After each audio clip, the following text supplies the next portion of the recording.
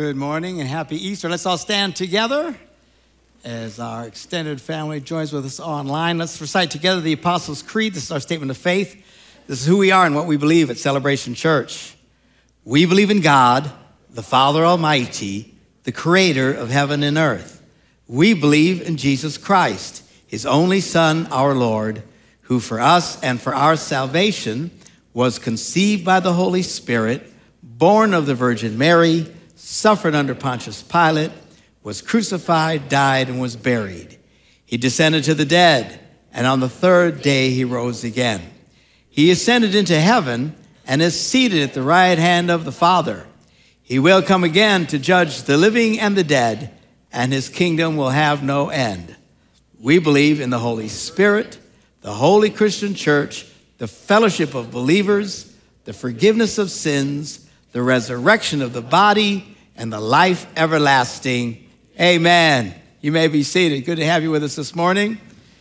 Glad that you have chosen to worship with us this Easter. So glad to see you. I want to remind you quickly of how we do our offerings now at Celebration Church. At the end of the service, there will be ushers at the doors.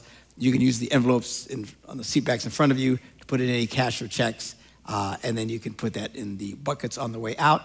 A lot of people give online now. They've signed up for recurrent giving, which is really helpful to us. Or people use their phones. You can go use the Celebration Church app, and you can give an offering right off of your phone.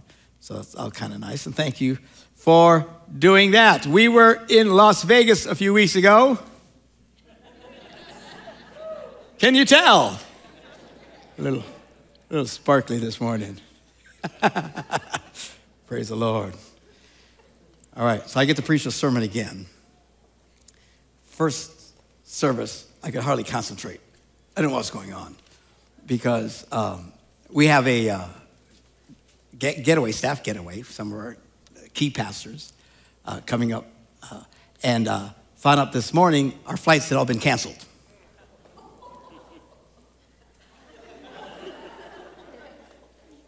United. Delta's is bad, but at least Delta will say, we had to change your flights. Here's what we're offering for other flights. Let us know. And they follow up. United, nothing. You're done. So we're on the phone for a good hour or so before I left to preach this morning. I got here, all I was thinking is flights. So I got that out of my head. Now I can preach. Praise the Lord. Amen. So Becky was up here saying, what joins us together is the preaching of our lead pastor, Mark Unger, who typically preaches live. I said, sometimes I'm half dead. But for several hours, half dead. It's bad when you're sitting in church and the preacher is boring and you're the preacher. I mean, that's horrible. Focus there. What is I talking about? Anyway. So next Sunday, we will be gone. Some of the key. Coming in is my good friend Nazareth. If you haven't heard him before, he's a scream. You'll love this guy. He's a Palestinian Arab who became a Christian after he came to this country. He's got a dramatic story. He's also hilarious. So you'll do that. And apparently I got the fight fixed. It's a little jacked up. I'll explain it to you guys later. Anyway. The Bible. Yes, get to the Bible. Here we go.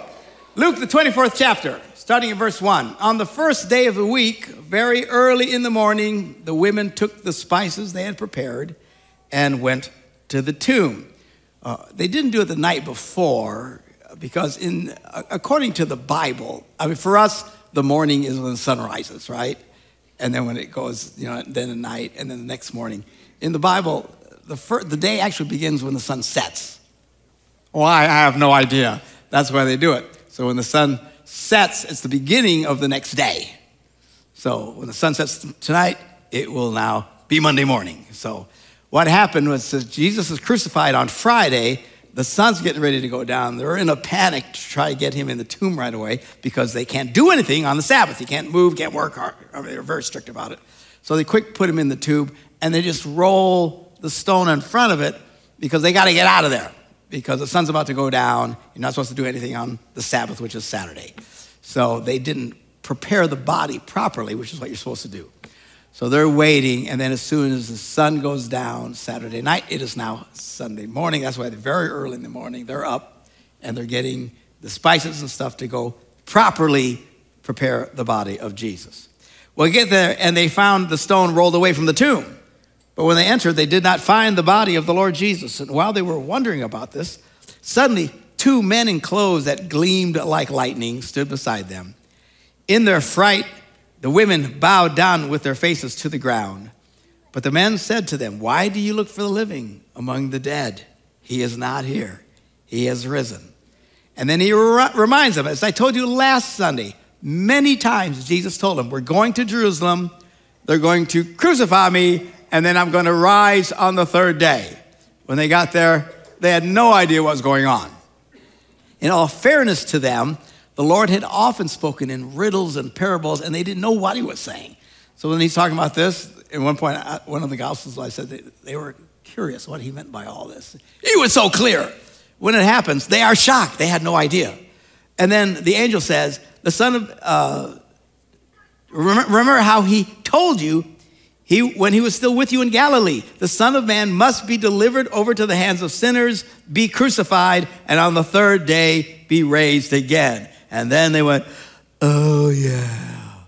So they had no clue what was going on, and all of a sudden, now it made sense. The Lord had clearly told them what was going to happen. So now Lent is over, the time of reflection, mourning, and fasting is done. It is now Easter Sunday. Now we celebrate the resurrection of Jesus from the dead. This changes everything. All right, up until this point, Jesus was this powerful speaker. They considered him a prophet, as they had many prophets in the Old Testament who did wonderful things. Now, nobody did anything at the scale that Jesus did. I mean, there were multitudes of people who followed Jesus, thousands upon thousands upon thousands, and Jesus would heal them. Sometimes it says he would heal them all. Can you imagine the impact that would have? Israel's not much bigger than Wisconsin. You know, you can imagine in Wisconsin, someplace in Wisconsin, there's this guy praying for people, and thousands of Wisconsinites are being healed. They had cancer, it's gone. They had leg problems, they couldn't walk. They were crippled, now they can walk. They couldn't see, now they can see. They couldn't hear. How long would it take for us to hear about this? I mean, thousands upon thousands, and this goes on for 3 years. It's a long time. Everybody knew what was happening. And as I argued last week, it is often taught that the people celebrated Jesus on Palm Sunday, but were yelling, "Crucify him," by Friday. I maintain it was not the same group of people. A lot of people believed in Jesus and been impacted by his teaching, but not everybody. A lot of people who even saw his miracles, who still didn't believe. The Pharisees, one of them. They saw exactly what was happening. They didn't believe, and the Bible says that the Pharisees had ginned up that particular crowd. So I don't think it was the same bunch of people, but everybody knew about Jesus, and now he has been crucified. Everybody's kind of stunned, right? Because, well, why? What happened to him, you know? Because nobody knows. All you know is he gets arrested. If you find out next week I get arrested, you're going to say, well, he was a good pastor, but obviously something was off. Right? You know you would, even if you love me. Yeah, some of you would love me, even if I did do something bad, you still love me. God bless you guys. Small that crowd may be. But most people would just, he had it coming. So Jesus gets arrested, he's crucified. Oh man, what did he do? He had to do something. They don't crucify people for nothing. Apparently they did. So everybody's kind of stunned by all of these events. But then Jesus is about to be taken into heaven. He's talking with his disciples. He says, listen, don't go anywhere. Don't do anything until the Holy Spirit comes upon you, the gift my Father talked about. I'm not sure they quite grasped what that was either. They had a hard time grasping much of anything. So he goes into heaven, and they're waiting in Jerusalem. And then the day of Pentecost came. Why am I talking about this? Because this is all tied. These events are all tied together. Palm Sunday, Good Friday, Easter morning, and Pentecost, which comes like in 6-7 weeks after Easter. This year it lands on June the 6th. We will have a big Pentecost Sunday celebration like we did last year, and a special Holy Spirit evening where people can get their hands laid on them and prayed for all kinds of things. We're looking forward to that. And we'll talk more about that the closer we get. But all these events are tied together. This series of events changes the world. You say, well, isn't enough that Jesus got raised from the dead? Well, yeah, I mean, it's very powerful and clearly establishes that he's the Messiah. I mean, other people have been raised from the dead by prophets and stuff from the Old Testament, but they would be raised from the dead, but then they had to die again. Talk about good news, bad news. Woohoo, you're alive again. Bad news, you got to die all over again. So this is what these people are looking at. But Jesus raises from the dead, and he is what we all will be someday. The Bible says on that last day, all mankind will be raised again from the dead, and we will have to answer out the great judgment. So Jesus is the firstborn of the dead, the Bible says. He's the first one this happens for, and he's permanently risen. And this is powerful. It sets us apart from every other religion in the world. No other religion even claims this. All right? Everybody else, what a prophet, person that taught whatever religion it was, they're long dead and they have their graves and they visit the graves. But not with Jesus. There is no grave. All right? He is risen. Totally dramatic difference. But it's still not done. Something has to happen. What is it? It's the coming of the Holy Spirit, which again comes in a few weeks. We'll be talking about that. Now, so what happens, they are, the day of Pentecost comes, the Bible says they're all up there praying because they're just waiting. They don't know what's going to happen, they have no idea. All of a sudden, the Spirit of God just floods into the place, just rips through eternity, the heavens, comes in. They said it's the sound of a rushing mighty wind. People say, how come we don't hear that today? Well, it's kind of a first-time event. First time the Spirit of God comes in to the whole world. This had never happened before. Nobody had really experienced the Spirit of God except for rare individuals. The Spirit of God would fall on, a guy like Samson or somebody like this or Moses or whatever.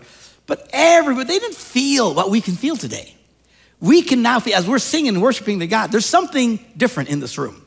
If you're a first-time visitor, you've never been in anything like this, whether you're a believer or not, at a minimum, you got to admit, there's something in here. Something's different. What is it? It's the presence of God. It's the Holy Spirit. Now God can speak to everybody. And this is a major, major difference in the world. It's transformative. So the Holy Spirit gets loose, comes flooding in there at Jerusalem, and again, fills the world. And these guys are like responding. They're celebrating. The Bible says they start speaking in tongues. And they are partying big time and making all this racket. And the Bible says, there's thousands of people in Jerusalem at this time for the Feast of Pentecost. It's a big Jewish tradition. I won't get into it now, but anyway, so that's why they're all there. And thousands of people hear all this racket. And they come over running, and they see these guys worshiping God, celebrating, speaking in tongues. They don't know what's going on. And the Bible says some of them start making fun of them. These guys, they're just drunk. And then Peter gets up and preaches, these men are not drunk as you suppose. It's only 10 o'clock in the morning. Clearly, Peter had never been to Green Bay. Anyway, he said, hammered, it's too early. And he starts to preach to them, and they're all listening. But what's happening now? What's different now? The Spirit of God is there. So people could hear the truth. They heard it from Jesus. Undoubtedly, all of these people had, at one point or another, been affected by what Jesus had done. Many of them had literally heard him speak, but it didn't take root. Now, why? The Spirit of God was not there to, plant it into their hearts. So all of a sudden, these guys they're preaching about Jesus, and something now is different. The Spirit of God is impacting them, and these words are coming to life, and it's changing them as they're listening to these words. And then it says in Acts chapter 2, verse 38, Peter says, repent and be baptized, every one of you, in the name of Jesus Christ for the forgiveness of your sins, and you will receive the gift of the Holy Spirit. The promise is for your children, for you, your children, and for all who are far off, for all whom the Lord our God will call. And with many other words, he warned them and pleaded with them, save yourself from this corrupt generation. And those who accepted the message, his message, were baptized. About 3,000 men that day were added to their number. So he preaches his first sermon, 3,000 people convert. That's pretty impressive, all right? a little bit later, it says there's 5,000. I mean, by tons. So they baptized 3,000 guys in one day. I don't know how long that took.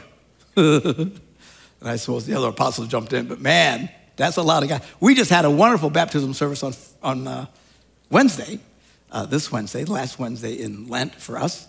And we had 30 people be baptized, which was awesome.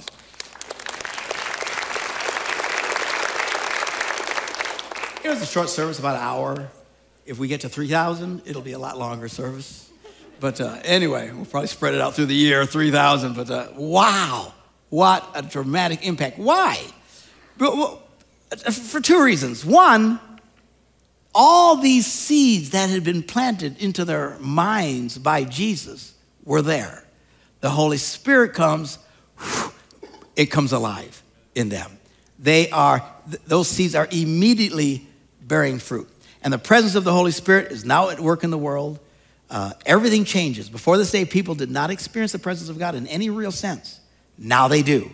Something changed. Something happened. And now God can take the message of truth and impact people's hearts. And they immediately responded. So Christianity just explodes out of the gate at this point.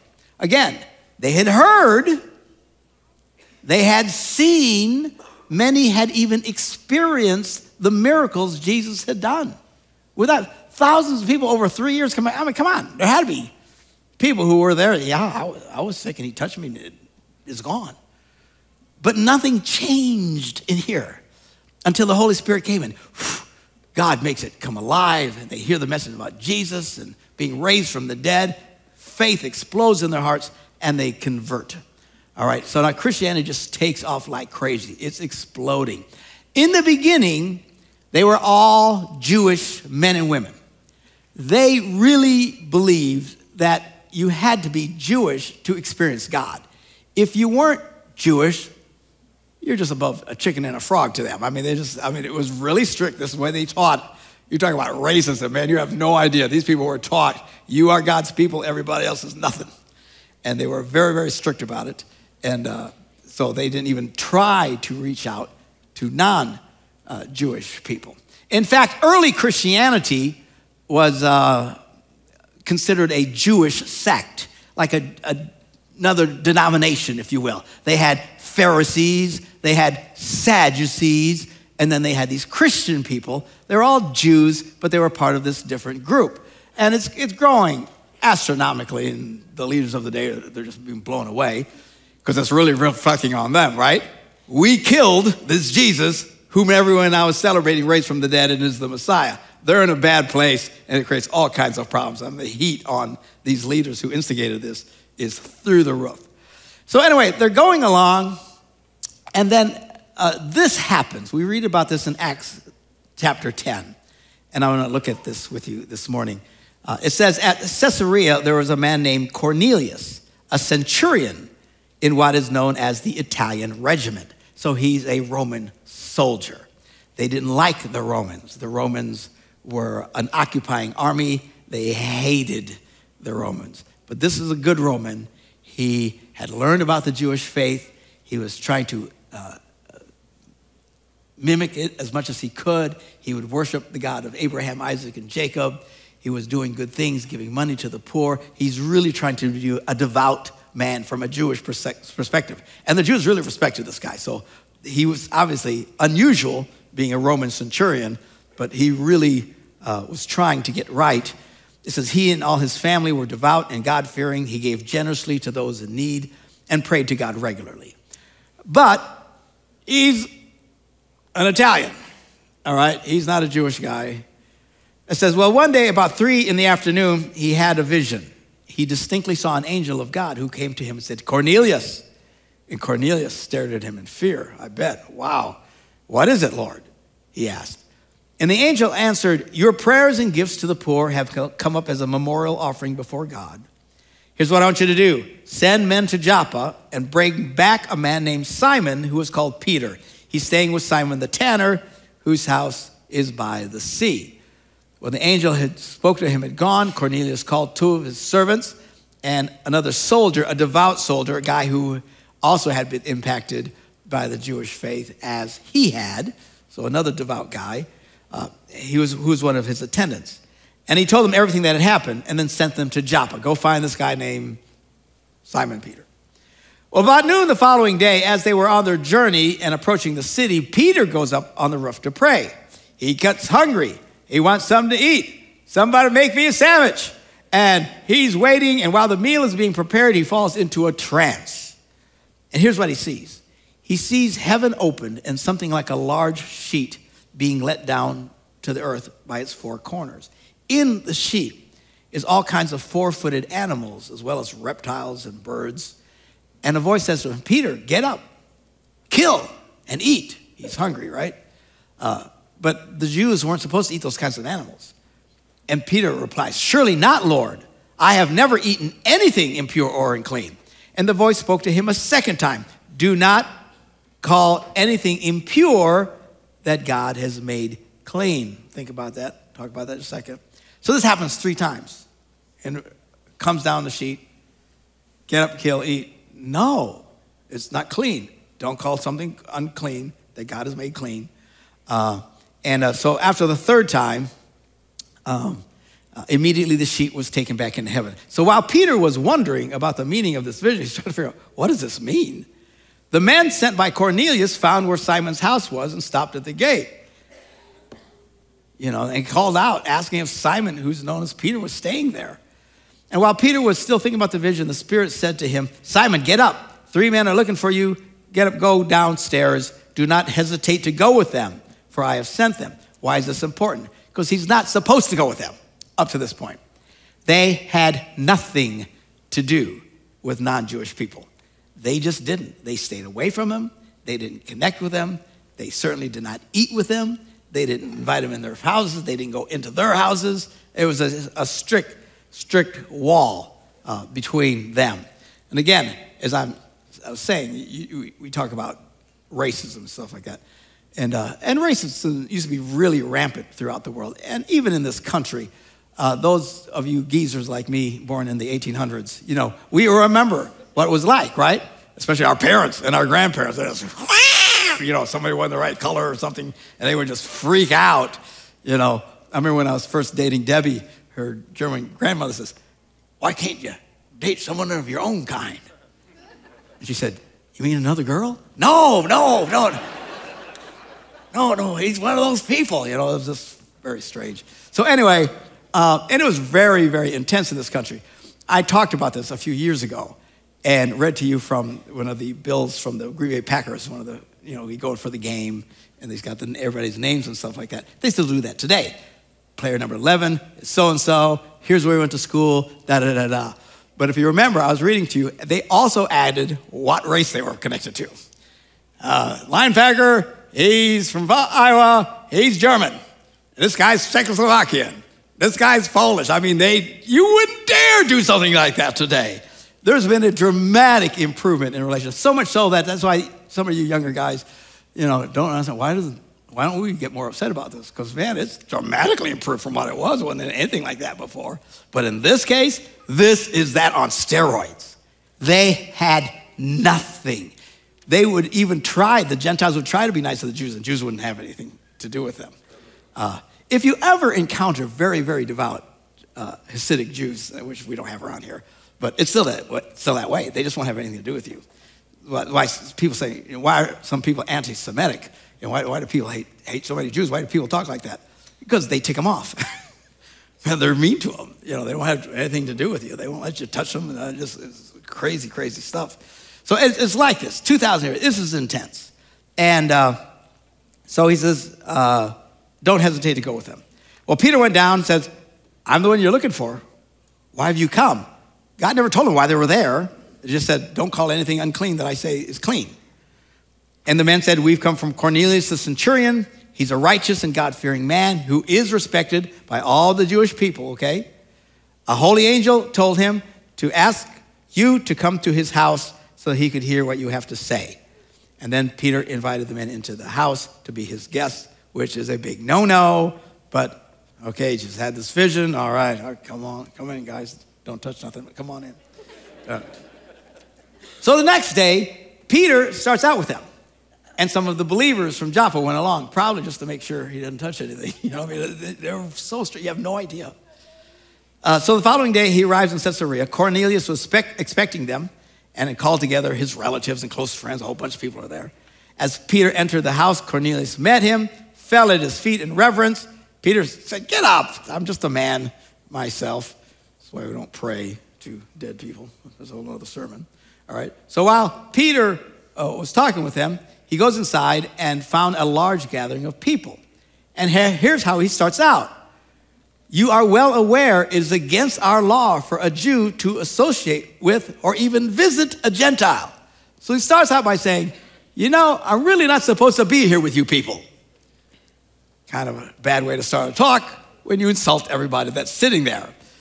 But that's how he starts out. Not supposed to have anything to do with you. Here we go. No, I'm lost.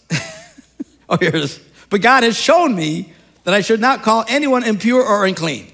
So when I was sent for, I came without raising an objection. I did what I was told." He gets there and says, "So, may I ask, what do you want?" So he doesn't go there thinking, "I'm going to share the good news about Jesus with these people." It's the furthest thing from his mind. They're non-Jews. We don't deal with creepy crawly people, all right? So why are you here? So Cornelius said, "Look, 3 days ago, I was in my house praying at this hour, 3 p.m. Suddenly, a man in shining clothes stood before me and said, 'Cornelius, God has heard your prayer and remembered your gifts to the poor. Send to Joppa for Simon, who is called Peter. He is a guest in the home of Simon the tanner, who lives by the sea.'" So Peter's probably going, "Wow, how does he even know where I am?" Right? These people came and got me because what this angel said, gave his address. So "I sent for you immediately," he says, "and it was good of you to come. Even though you just insulted us, we're good to see you. Now, we are all here in the presence of God to listen to everything the Lord has commanded you to tell us." Well, the Lord hadn't commanded him anything. He just shows up. And it starts to dawn on him what's going on. And he says, "Well, I now realize how true it is that God does not show favoritism, but accepts from every nation the one who fears him and does what is right." So what he's saying, in essence, you're a good guy, you're not Jewish, but you're almost Jewish. Because you're almost Jewish, I guess God likes you, basically. So now you know the message. Now check this out, what he's saying. You know the message God sent to the people of Israel, announcing the good news of peace through Jesus Christ, who is Lord over all. You know what has happened throughout the province of Judea, beginning in Galilee after the baptism that John preached. So he starts out by saying, you guys all know this. Now, they're not even Jews. They're Romans. He knows, they all know what's been going on because this was not done in a closet. What Jesus did was huge. Thousands upon thousands of people's lives were transformed, healed, miraculous stuff had happened, even though they didn't get it by faith, but still they were seeing it. They all knew about Jesus. Even the non-Christians, anywhere in that area, knew about Jesus. Not only did they know about Jesus, they knew about John the Baptist, he says. John the Baptist was a major figure too. He does this transformative thing in the nation. Jesus comes right after him, takes it to a new level. Everybody knows what's been happening in Israel. Even these unbelievers, even these Gentiles. So, you know how God anointed Jesus of Nazareth with the Holy Spirit and power, and how he went about doing good and healing all who were under the power of the devil because God was with him. You guys all know this. Can you imagine preaching to people who everybody knew about this? I mean, they definitely had a leg up when they were starting this out. Then Peter, he says, we are witnesses to everything that Jesus had done in the country of the Jews and in Jerusalem. They killed him by hanging him on a cross. They undoubtedly had heard this as well. Wow, what did he do? But then it says, but God raised him from the dead on the third day, the day we are celebrating today, and caused him to be seen. He wasn't seen by all the people, but by witnesses whom God had already chosen. There are quite a few, actually, if you look at it. By us who ate and drank with him after he rose from the dead. And he commanded us to preach to the people and to testify that he was the one whom God appointed as judge of the living and the dead. All the prophets, talking about the Old Testament, testify about him that everyone who believes in him receives forgiveness of sins through his name. And while Peter was still speaking these words. He's not stopping at this point, asking, would you guys like to believe in Jesus? Would you like to accept Christ in your life? We always do that, right? Give people an opportunity to respond. He's not even there yet. He's just talking. While he's talking, the Holy Spirit came on all those who heard the message. They are being transformed. And apparently, they immediately start worshiping God. It says here, the circumcised believers, in other words, the Jews who come with Peter, were astonished that the gift of the Spirit had been poured out even on Gentiles, for they heard them speaking in tongues and praising God. While he's preaching, before he gets them to repent or anything, they just start worshiping God and speaking in tongues. And that's a pretty quick conversion. I mean, immediately. How can they believe so quickly? Again, because they've heard about all the stuff Jesus did. There are seeds planted in them that we don't run typically into people. But then the Holy Spirit is there immediately to bring that to life, and they become believers. And Peter said, surely no one can stand in the way of their being baptized with water. They will receive the Holy Spirit just as we have. So he ordered that they be baptized in the name of Jesus Christ. And then they asked Peter to stay with them for a few days. Now, this ratchets up even more. Then they start going to places nobody had heard about Jesus. You would think this is going to be almost impossible. Paul goes to Greece and these other places. They haven't heard the stories about Jesus. They haven't been hearing about John the Baptist, hearing all these miracles. They don't know people who've been touched one way or the other. They don't know jack. What they do have is the Holy Spirit. And even into people who had never heard or knew anything about him, they would start to speak to them and tell them about this incredible thing that God has done, how Jesus had died and crossed for their sins. And immediately the Holy Spirit would bring that to life and they would convert. And Christianity spreads like wildfire and starts changing the world, even to this day. No one here has ever heard Jesus speak. No one here has a cousin who was blind and now can see because Jesus has touched them. We don't have any of that stuff going for us. But yet, when we hear the message, the Holy Spirit is still present and very real. And people come to faith and their lives are changed because they believe in Jesus Christ, who taught, he gave his message, was crucified for our sins, raised from the dead that we celebrate on this day. And because of the Spirit of God, it's alive and powerful to this day, we can be still transformed. I mean, that's really the power of this, right? I mean, one could argue, well, of course Christianity took off in the beginning because everybody had seen it. And then you say, well, okay, at least when they went other places, they didn't know anything about it, but it was still pretty fresh in the guy's mind. 2,000, this is a great testimony to God. So why hasn't Jesus come yet? I think God's getting a kick out of this. 2,000 years later, nobody knows jack about anything. Don't have any of these connections. And people are still having their lives transformed by the message of Jesus, the living Christ, as the Spirit of God draws people to him. What an incredible thing. That's what we've been celebrating this week, and we'll continue to celebrate. We celebrate all year long, but through Pentecost Sunday. Now, we're going to pause now, and we're going to go to our time of communion. This is when we reflect on what Jesus did for us. Okay, on the night before he was crucified, he's doing the Passover, a very traditional Jewish Seder, that they do. And he's doing all the stuff they're supposed to do. But then all of a sudden, he starts doing something different no one had ever seen. And he gives them bread and said, this is my body broken for you.